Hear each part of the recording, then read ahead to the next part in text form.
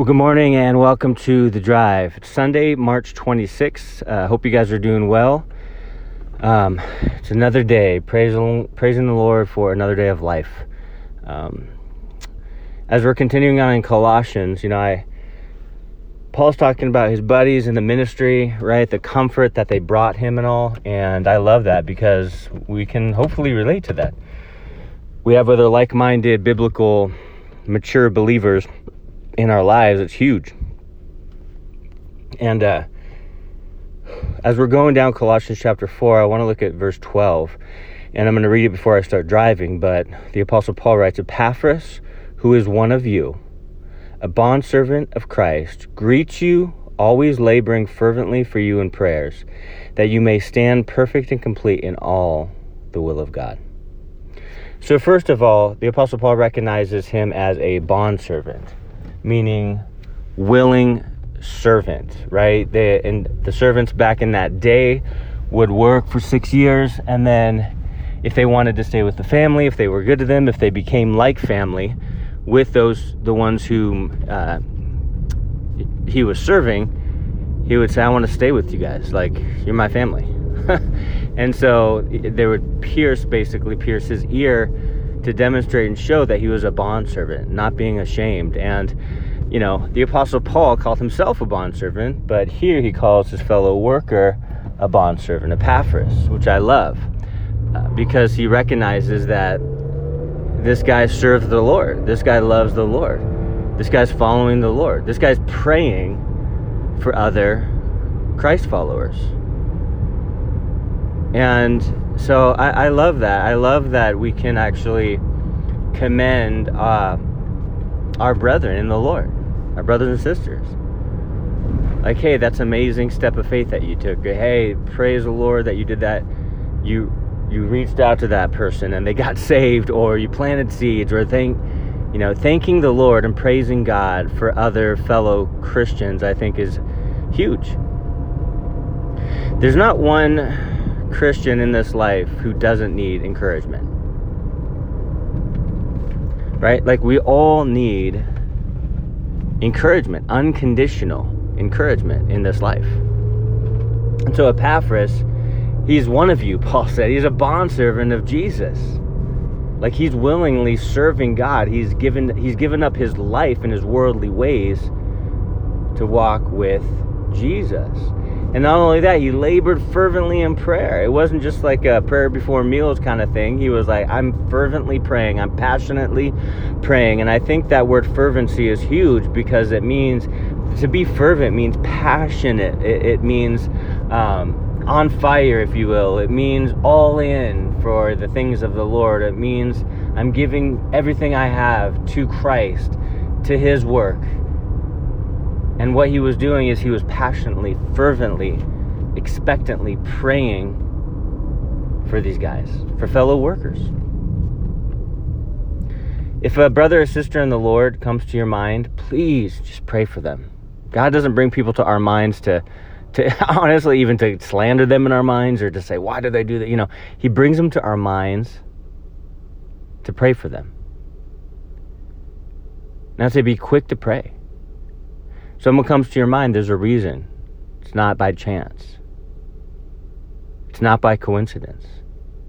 I believe the Lord brings people to our minds on purpose, so we can pray for them and intercede on their behalf. Maybe they're doing good. Praise the Lord. Praying that your faith would continue on, that you wouldn't grow weary in well-doing, that you would continue consistently following Christ, that you would continue to boldly proclaim the gospel, that you would truly live for what matters. Fervently laboring in prayer. Prayer isn't always easy. In fact, most of the times it's laborious, it's difficult, because you have to take time to sit quietly and seek the Lord and pray for others and pray for the things that come to your heart. It takes time, it takes patience, and it's not easy. Oftentimes it's not. It's labor, it's work, but it's worth it. It's work that is worth it. Have you ever had a job that it's so difficult, but you're like, this is worth it, because praise the Lord, he's providing a lot through this job.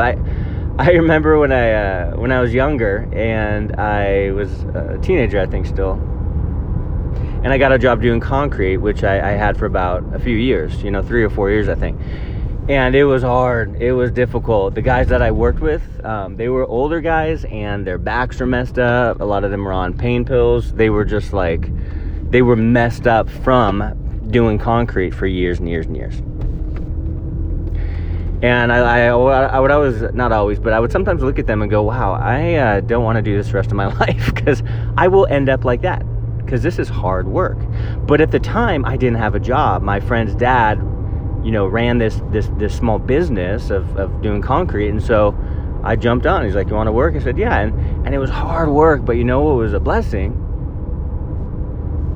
The paycheck. Like, we got paid, and this was, this was 25 years ago.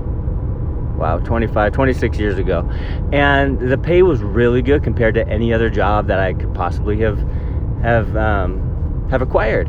And so I was like, wow, this is awesome. God's providing for the bills to get paid, the house to get paid, or the rent to get paid, and still I have more after that. So yeah, it is hard work, but man, it was worth it. It was worth it. Prayer can be hard work. It can be laborious, but don't forget, it's worth it. Prayer, intercession helps others in a lot of ways, but also helps our own heart.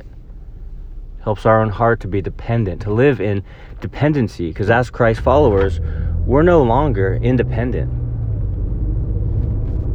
When I was younger, I used to skateboard. I used to skate a lot. I loved it. I was getting really good, and I was like, this is it, and I loved a company called Independent. They had amazing skateboard trucks, and different merchandise. I just loved the name. I loved everything about it. But when I started following Jesus, I was like, yeah, I'm not independent anymore, and I'm happy with that. I'm actually fully, completely, totally dependent upon Jesus for everything. And so I didn't like that company anymore. I want to be dependent upon the Lord, and prayer really demonstrates dependence on God and desperation for the Lord. And that is exactly where our heart should be. Are they desperate for the Lord?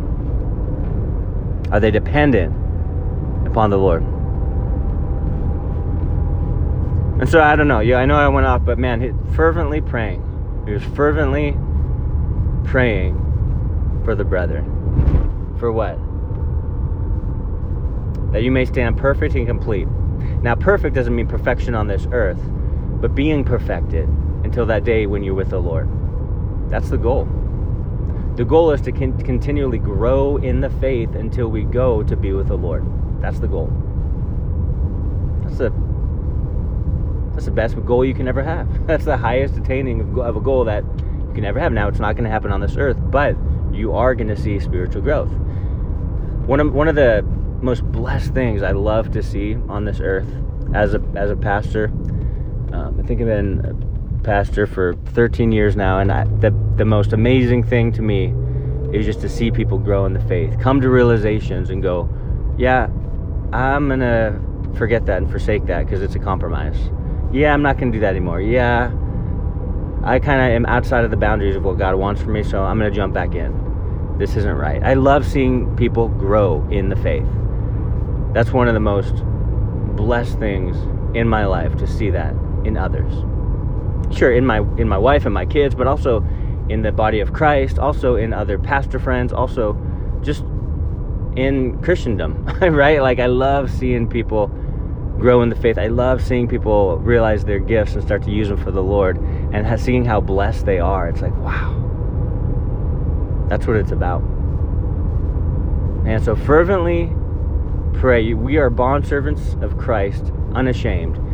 Fervently pray for one another, that their faith would flourish. And pray for yourself. It's not a bad thing. Jesus prayed for himself in John 17. Pray for yourself that, Lord, help my faith to flourish. Help me to grow. Help me to progress towards you. Help me draw near to you as you draw near to me. Help me to pursue you, to pursue spiritual things, not carnal things.